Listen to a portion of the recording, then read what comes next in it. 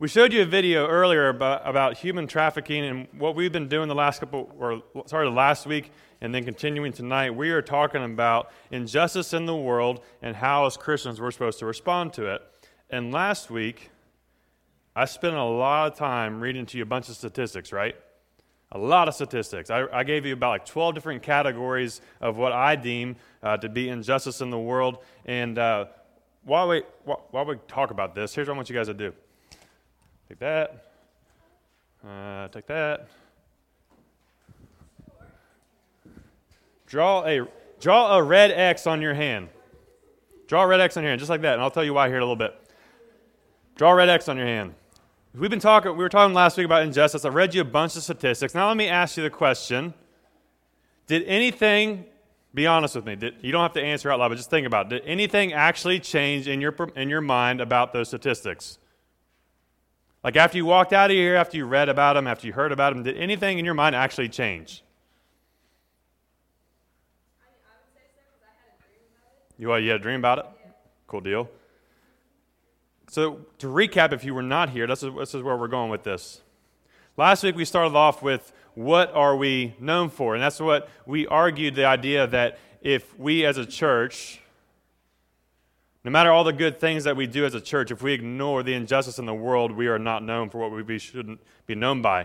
And that in the middle of a broken world, we must not be a people of broken worship, because we believe that worship and justice go hand in hand. That true worship is worship that is full of devotion and also full of compassion.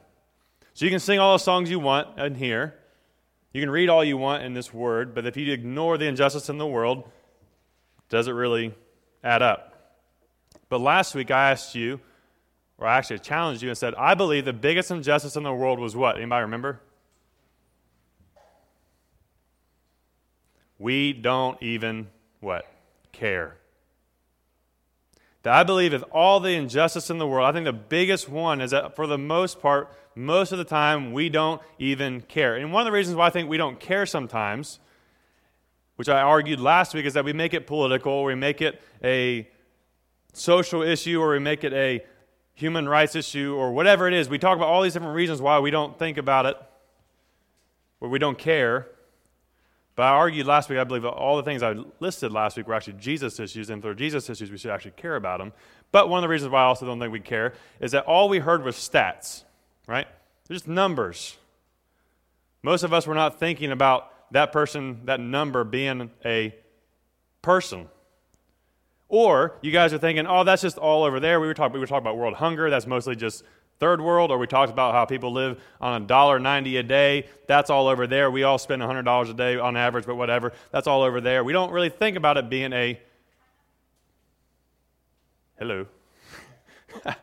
being a person. We don't think about it. We don't care. But it actually became real this week. If you paid attention anywhere on the news, you think it's all just over there. It actually became pretty personal in our country today. I mean, have you guys watched any news this week? Like football people. The greatest owner in sports is now caught and being charged for prostitution at a place that is using women who are being trafficked for sex. He's going down. But I'm just going to say this. I'm going to go on a rant. He's only being potentially charged $500 and 60 days in jail. That's it. These girls have been trafficked into the country. They're being put into this spa, and they're doing some things that are just unspeakable. And all this guy is doing is paying $58 for it to be done to him. And then all he does out of it is get rant over. I'm going to keep going. Do we even care? Or how about this? Music legend R. Kelly. Sexual abuse victims up to 12 to 15. Girls between the ages of 14 and 16. Girls your age being abused, raped, molested by a music icon. Do we even care? It's a hard question to ask, but think about this. All the statistics I shared last week, they're not just statistics. Those are what? People. People your age. People my age. People even younger than you. The lady whose voice you heard in the video earlier, her name is Christine Kane. If you ever get a chance to go on YouTube, watch something from Christine Kane, you'll be mind-blown. She's amazing. One of the most gifted speakers in the world right now, in my opinion. How she discovered the A21 campaign, which is one of her organizations that fights against human trafficking. Get this. She's in Greece, and she sees pictures all over the Greece airport. These pictures of children younger than you guys. And she goes, what are these kids?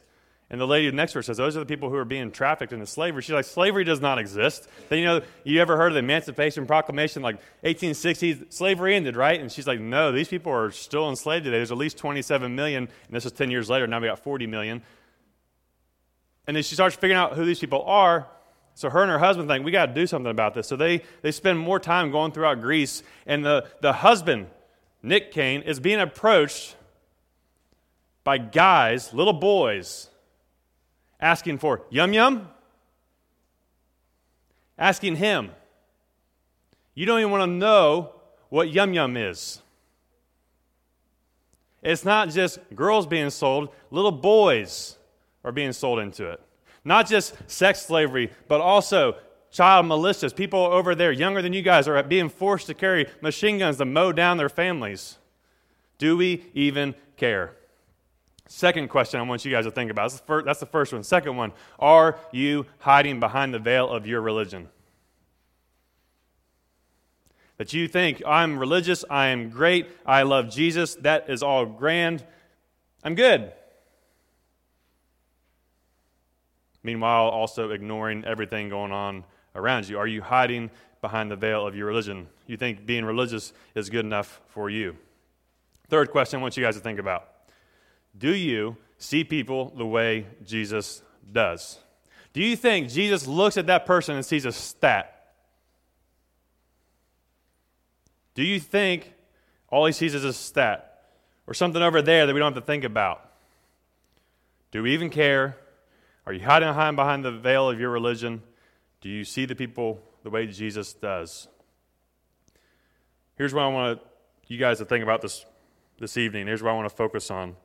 Is that in the midst of injustice, we fail when we hide behind the veil of religion. We as Christians will always fail at being Christians if all we do is hide behind that. I'm a Christian. It's okay. We're good. I'm going to heaven. It's all good. And we get stuck behind that. But what I read last week from Amos chapter 5, and Kate out through this, I didn't tell you to do this. I'm going to just do it from my phone. From Amos chapter 5, it's from the Message translation. I read this for last week. I can't stand your religious meetings. I am fed up with your conferences and conventions. I want nothing to do with your religion projects, your pretentious slogans and goals. I am sick of your fundraising schemes, your public relations and image making. I have had all I can take of your noisy ego music. When was the last time you sang to me? Do you know what I want? This is God. I want justice. I want oceans of it. I want fairness. I want rivers of it. God does not just want our noisy religion that we hide behind. He wants something more. If you remember last week, I said that in Amos chapter 5, these people were so sold out for their Lord that they were all concerned about their self-righteous schemes. They were so concerned about their pursuit of being holy that they ignored everyone around them, and everyone around them was being oppressed. They're being beaten. They're being killed, and they don't care. And God says, I don't care what you bring to me. I don't care about your offerings. I don't care about your feasts. I don't care about anything you do because you're ignoring them. And all of a sudden they start saying, well, we want justice to come. We want salvation to come. We want God to come back and bring judgment. And what God says, you don't want that. Because you don't realize when it comes, I'm bringing it upon you also.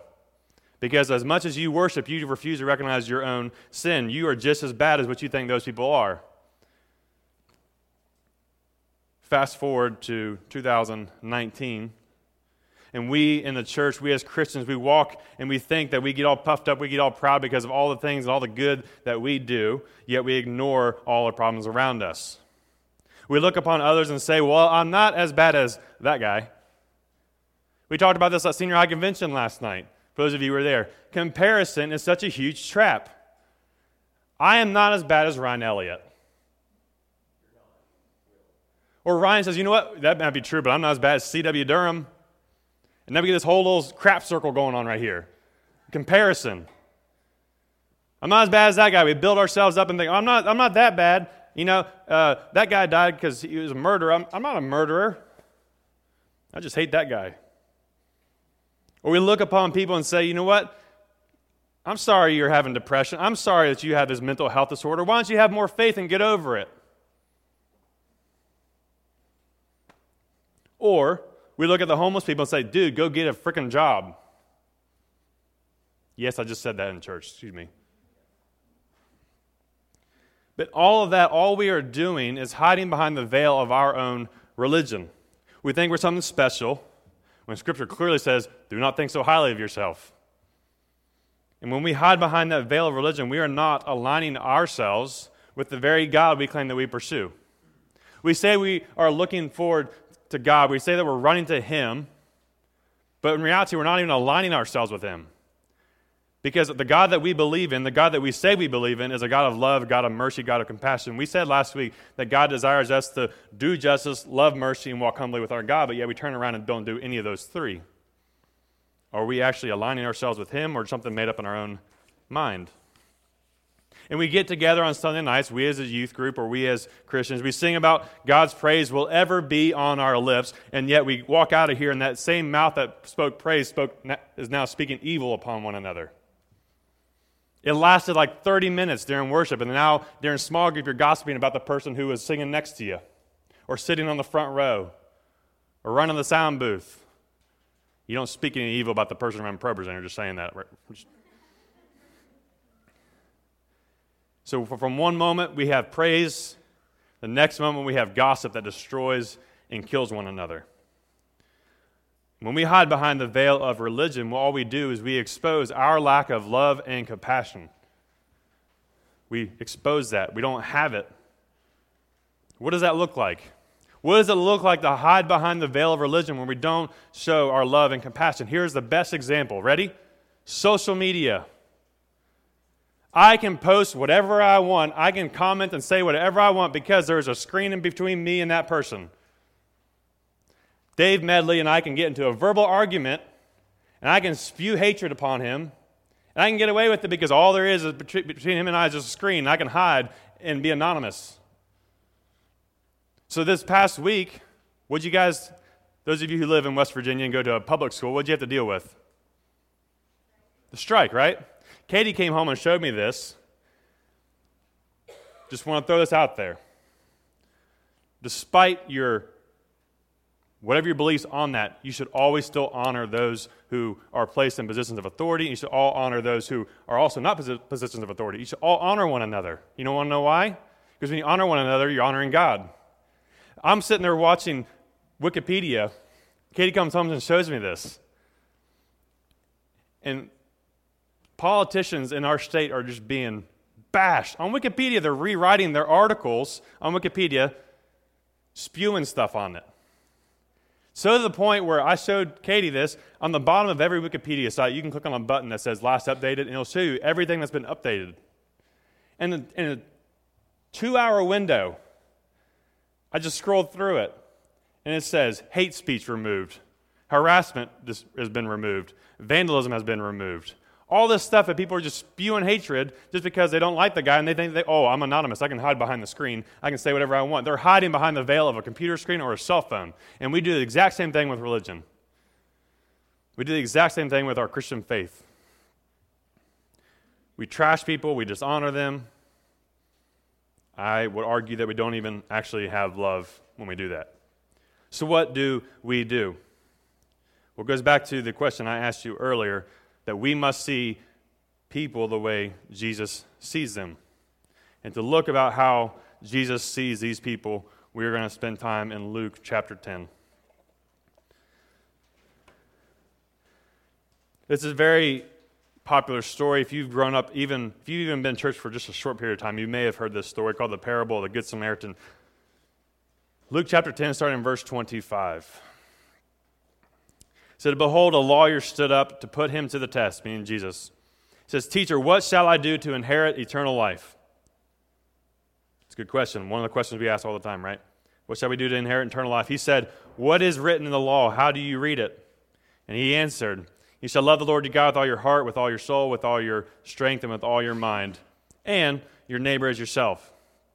And he said to him, you have answered correctly. Do this and you will live. Pretty simple. He asked him a question.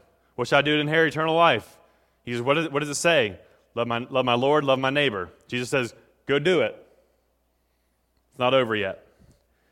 29, verse 29. But he, desiring to justify himself, basically meaning to make himself look better, to make himself look like his actions aren't that bad, to justify himself, he asked the question, and who is my neighbor? Jesus replied to him in a parable like he did so often. He says, a man was going down from Jerusalem to Jericho, and he fell among robbers, who stripped him and beat him and departed, leaving him half dead. Now by chance a priest was going down that road, and when he saw him, he passed on the other side. So likewise a Levite, when he came to the place and saw him, passed by on the other side. But a Samaritan, as he journeyed, came to where he was, and when he saw him, he had compassion.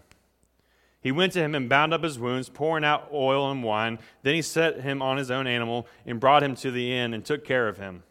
And the next day he took out 2 denarii and gave them to the innkeeper, saying, take care of him, and whatever more you spend, I will repay you when I come back. And Jesus asked, which of these 3 do you think proved to be a neighbor to the man who fell among the robbers? He said, the one who showed mercy. And Jesus again says, you go do likewise. So get this in your mind. You're walking down the street. You see a man who's been robbed, he's been beaten, he's bloodied up. He's half dead. He's probably drooling all over himself, probably can't even speak, probably can't even open his eyes. What do? Do you look upon him and do you even care? Do you see him how Jesus would see him? Or are you going to hide behind your religious veil? Because here's what happened. It says the priest came down, and it says on the road from Jericho to Jerusalem, that's where they came to do their sacrifices. So he's on his way home from doing sacrifices in the temple, and he's walking down the road. He sees this person half dead, and he decides, I'm going to be a turd. I'm going to walk on the other side of the road around him. You don't want to know why? He didn't want to defile himself. He didn't want to be unclean. He didn't want to go out of his way to be a little inconvenient. Second guy comes by, says a Levite. Levites were from the Levitical priesthood. He wasn't a priest, but he probably helped out the priest, kind of like Brett Hauer, right? The executive to the pastor. He comes down the road. Don't tell him I said that. He comes down the road, and he sees him, and he ignores him. He just ignores him, leaves him for dead. Then a third person comes, and it's a Samaritan. Who does not like Samaritans? Anybody know? Jews. This guy is Jewish on the ground. Honestly, if you're Jewish, you see a Samaritan person coming up to you, and you're half dead, you might want to just die. That's how bad they hated each other. But a Samaritan comes up, and he sees him, and it says it had compassion on him, and he helped him. He poured water and oil on his wounds. He helped him. He restored him. He put him on his donkey and took him to an inn and paid for all of his medical bills, basically. Here's what this looks like in today's culture. I had some fun with this, but this is what I think. You might think this is an exaggeration, but just play with me. Sunday morning, you come in, you sing songs, you hear an awesome sermon from Tony Foreman, you get in your car, turn her on, K-Love's on, and next thing you know, Reckless Love's playing. You're like, it's my jam. You start singing along. There's no wall you won't kick down. You're just going crazy. But as you're driving, you see a homeless person standing with a sign. And you just shake your head and you think, go get a job, you panhandler. Or you have the guts to, pull out some change and take a selfie and go, ha, look what I did. I helped a guy.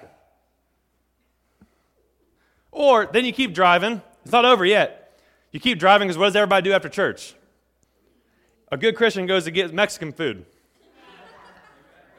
You keep driving. You go join them at the local Mexican restaurant. You get some huevos con chorizo. Then all of a sudden, the server has the audacity to start speaking in Spanish to another person.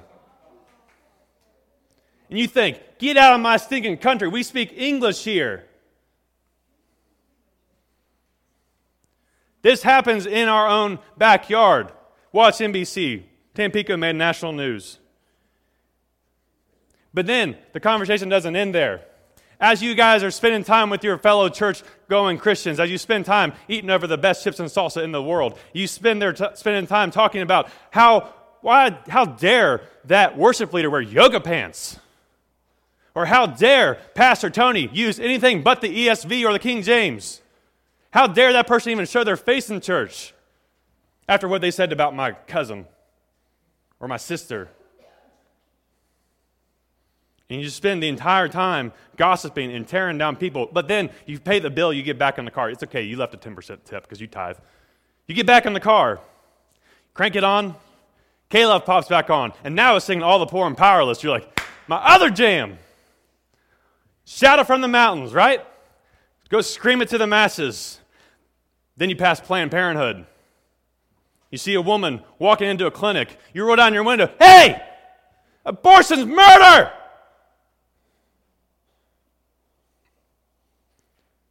As you keep driving, someone has the nerve to cut in front of you. You stick your hand out the window and go, screw you!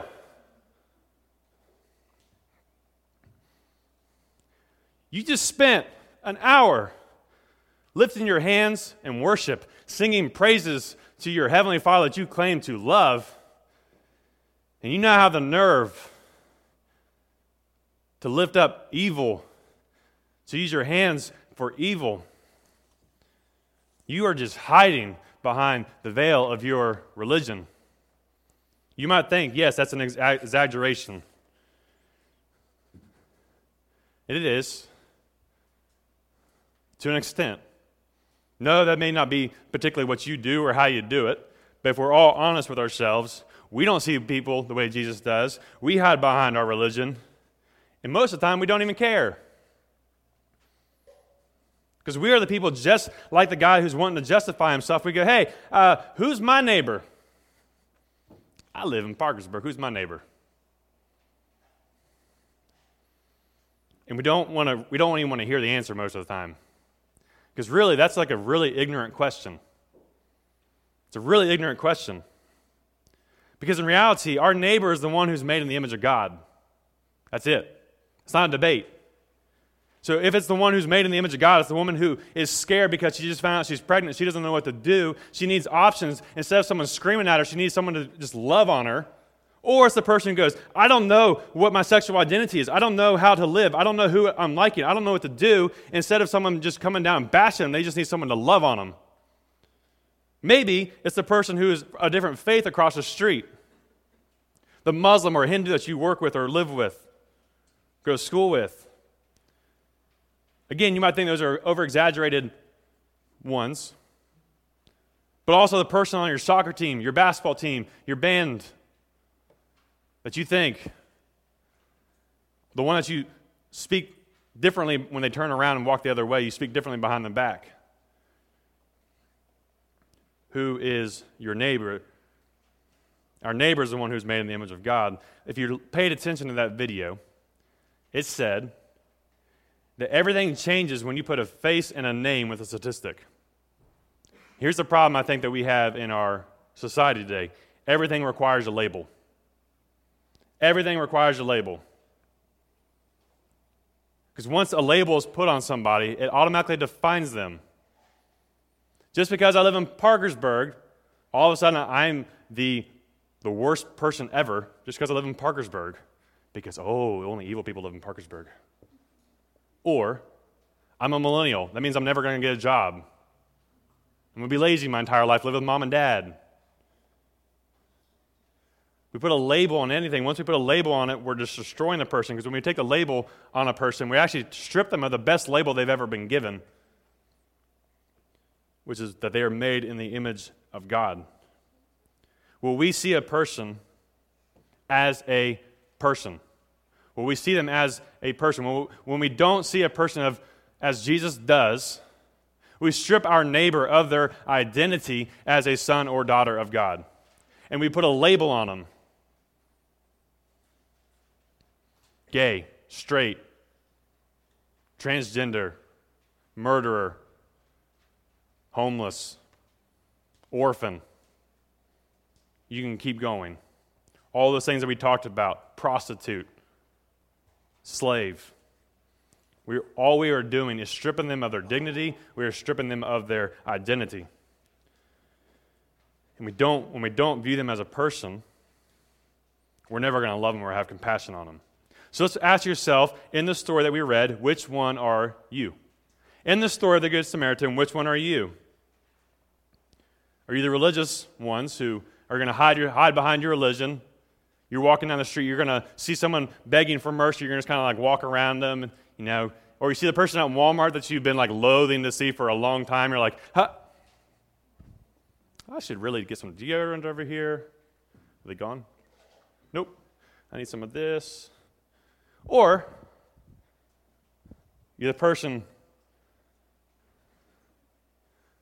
who runs into it, runs to that person, because now you have your chance. Now you have your chance to just bash them. You get to rebuke them. You get to bring them down. You get to tell them all the things you've ever done to you. Now's your chance to be holy. And you just trash them. You take them away their dignity. See, we claim that Christ is in us a lot. We claim that we have been redeemed. We've claimed that we are no longer spiritually dead, that we've been born again. We put this on our foreheads. We do this, and we wear it on our sleeves. I'm wearing an Indit shirt that automatically means I love the Indit movement, right? Or we put it on our bumper stickers. We put it on our Facebook posts or our Instagram feeds. We use the Instagram filter that says #Indit. All this stuff, but in reality, we don't actually have any love for those people. We don't view them as people. Or, are you the Good Samaritan? Are you the one that's like, no, I see the need. I see the need, and I want to meet that need. You go up to a person, you see someone bloodied, beaten up, and you think, that could be me. So I'm going to have mercy and have compassion on them, and I'm going to give them all I have. I'm going to give them everything that they need. I'm going to help pay the bills. I'm going to help provide for them and restore them. Who are you? There's a third person in the story. It's the one who's on the ground. And I've been this one a lot. The one that's been beaten down by religion. Get personal real quick. When someone's beaten down, when someone's been oppressed, where is the one safe place they should always find it? The church.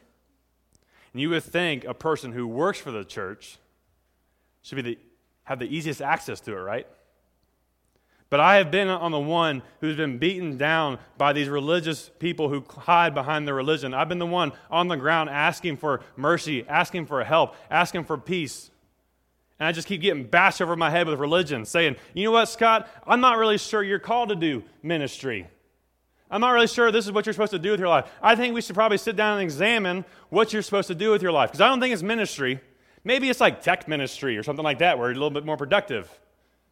You know what? Also, while we're talking about that, I'm not really sure your marriage is anything great.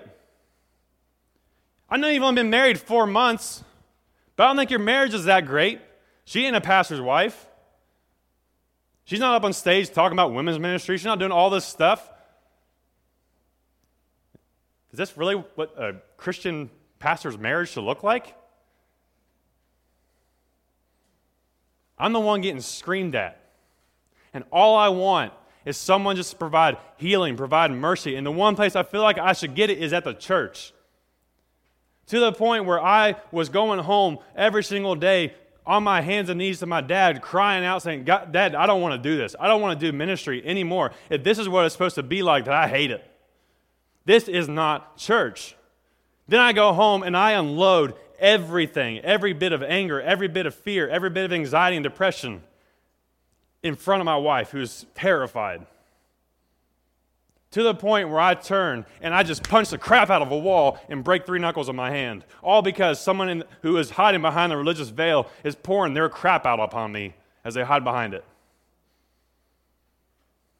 The place where I'm supposed to find peace and comfort and healing is not where I'm finding it. And it took a long time to get past some of this. And there are people sitting in this room People who come into our church every single day who have been beaten down by life repeatedly, and all they want to do is find hope and find peace. And they come into this building hoping to find it here, and we make it worse for them. We make it worse because we say, you know what? You probably should have prayed harder. You probably should have worked a little bit harder at it. Have a little bit more faith. You didn't have enough faith. That's why you're depressed. Oh, I'm sorry. Sorry you're having suicidal thoughts. That just makes you weak. And we keep unloading this garbage from behind our religious veils to make ourselves look better, make ourselves feel holy. And we are actually just making the problem all the worse because it just shows that we don't care. We don't see people the way Jesus does. And we're just hiding behind our religion. And we've been talking about this idea of human trafficking, specifically this week. And when I say the number 40 million, the first thing you think is just the number 40 million. You can't even comprehend 40 million people. Whether it be sex slavery, whether it be forced labor, whether that be child militia. 40 million people enslaved today. And what we do is pretend like it's not going to happen. Not on our watch. It's not going to happen. God will take care of it. It's true. God will take care of it. But I'm going to be honest. Even as Christians, we talk about how the world will face judgment. Remember, Christians will still face judgment. That we still have to stand before our God one day, and He's going to go, do you remember how you had 40 million people enslaved in the world, and you did nothing about it? You didn't care? And it might be tonight that you just drew a red X on your hand, and you're saying, I'm in it to end it. We might take up an offering here in a little bit to send to the End It movement, who will send it to International Justice Mission or the A21 campaign. But then tomorrow, that red X will just wash off as you wash your hands, hopefully. It'll just wash off. Won't make a difference anymore. You won't think about it anymore. Who knows? You might be sitting there thinking, I'm in it to end sex trafficking. I'm going to draw a red X on my hand. I'm going to take a picture with my youth group tonight, post it, say, we are in it to end it. But then when I get home tonight, I'm going to open up my computer. I'm going to put it on incognito mode or private. Go browsing. One thing leads to another, and you are now contributing to the very thing you said you were in it to end. I told you guys last week, $150 billion is made on human trafficking in the world. $150 billion. Get this, and I said this last week, but I don't know if it's set in with you guys. I know it's set in with a few of you. $95 billion is made on pornography. We might be in it to end it, but yet we are actually contributing to it.